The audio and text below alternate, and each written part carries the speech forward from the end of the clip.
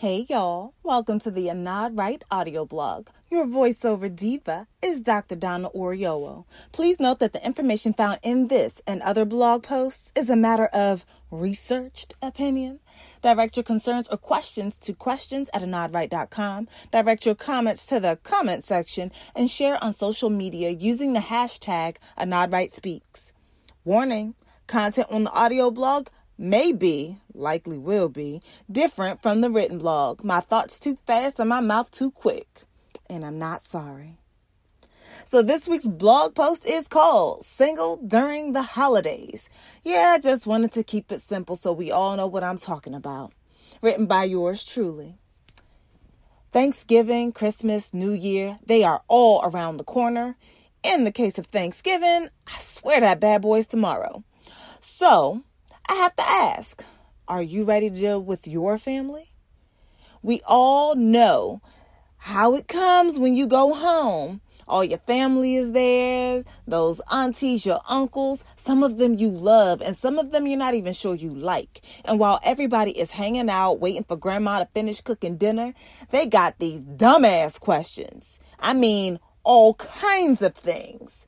Did you lose weight? Are you gonna lose weight? Oh, you're looking a little hefty. You must be eating good, but you should eat a little less. Then comes the one that you've really been dreading. If they're not talking about your hair, your weight, and your general appearance, how come you ain't got no boyfriend? How come you ain't got no special girl? Why ain't you married yet? Where are my grandbabies? Those are some of the most disrespectful, overly invasive, why you gotta ask me this stuff type stuff that they could be asking over this holiday season. Mostly because your relatives have failed to mind their business. They don't know that there are therapeutic benefits. You can read about them here. Just go on and click it and send it.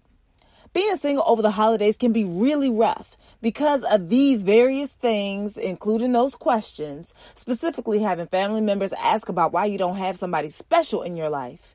It can make you feel like it's a personal failure because you didn't do what your family has expected you to do and get knocked up, or at least try to start your journey by dating someone. I mean, let's be honest. Aren't all of these the questions founded on the fact that your family wants some little ones running around? And while I can respect that they want something special, you still have a whole life to live that should not be revolved around whether or not you're going to disappoint your families at the holidays.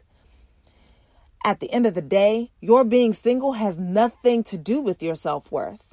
It's just a part of where you are in life and maybe even a place that you want to stay. Because, ladies, I'm not no tea, no shade, no lemonade. But research shows that you're actually happy without a partner. And that men receive benefits in heterosexual relationships. They receive all the benefits of being married and being with somebody in a way that women don't really see the benefits that they used to see, because it used to be back in the day that it was a financial benefit for a woman to be with a man because, brokenness. Now, it could still be that way because, now student loans. But, I digress. Let me get back to this blog. So, if you're not in the mood to share your life or feel the need to constantly explain yourself, here is a guide on how to deal with your family asking dumbass questions, especially about your singledom over the holidays. Yes, I said singledom. Now, there have been many solutions out there. One of my favorites has been seeing people put up those fake ads for boyfriends and girlfriends. You know the one I'm talking about, where they offer to be your girlfriend, boyfriend for a couple of hours in exchange for some of grandma's collard greens and sweet potato pie. And that is certainly one way to go. I got to give it to them. It's really innovative. But y'all know I'm all about telling the truth wherever and whenever possible. So you can tell your relatives that your therapist, which today is me because you're reading this blog, that I said that they could mind their business. And that you can't be with nobody right now because you're working on some things. Boom. Now, if you're trying to be honest, there's another way to go. Other than having a fake partner or having a fake therapist, you could tell your family that you're not really ready to be with anybody. And if you have a religious bunch, why don't you go ahead and tell them that right now you are married to the Lord. Tell them that the Lord said he will provide when the time is right. Your earthly husband, your earthly wife, your earthly person is on the way. What they gonna say? Isn't it blasphemous if they try to say something like, well, the Lord needs to hurry up? Now, though I have been known to say something along those lines a time or two myself, but I ain't got no couth. You ain't got to follow in my footsteps. And they probably wouldn't follow in mine either. And as you tell them, be sure to ask them kindly to pass you the ham at the same time. All right. But really, in all seriousness, if you feel like you have the type of family that will carry on about the accomplishments you don't have, comparing you to others and making you feel less than about your life, including not having a partner, you need not spend time with them. This is part of self-care, spending time in ways that benefit you, not in ways that harm you. So you can, number one, go to a friend's house for Thanksgiving and enjoy the pie over there, or even make yourself a little something at home. Number two, you can try redirecting the conversation or letting them know that the line of questioning makes you uncomfortable and to please stop. Number three, you could just pick up and leave when things get beyond your tolerance level. Don't forget to grab some pie. However, I believe in the power of setting expectations prior to arriving. So if you decide to visit your family, you can let a buddy know your favorite cousin, a friend, somebody. Let them know that you might blink 3 times when things get to be too much so that they can help to intervene on your behalf. And if you're feeling particularly brave, you can just let certain family members know up front that you will not be answering any questions about X, Y, or Z, and you don't want to hear about it or talk about it. If you're not quite ready to set those type of expectations, you can always studiously ignore them.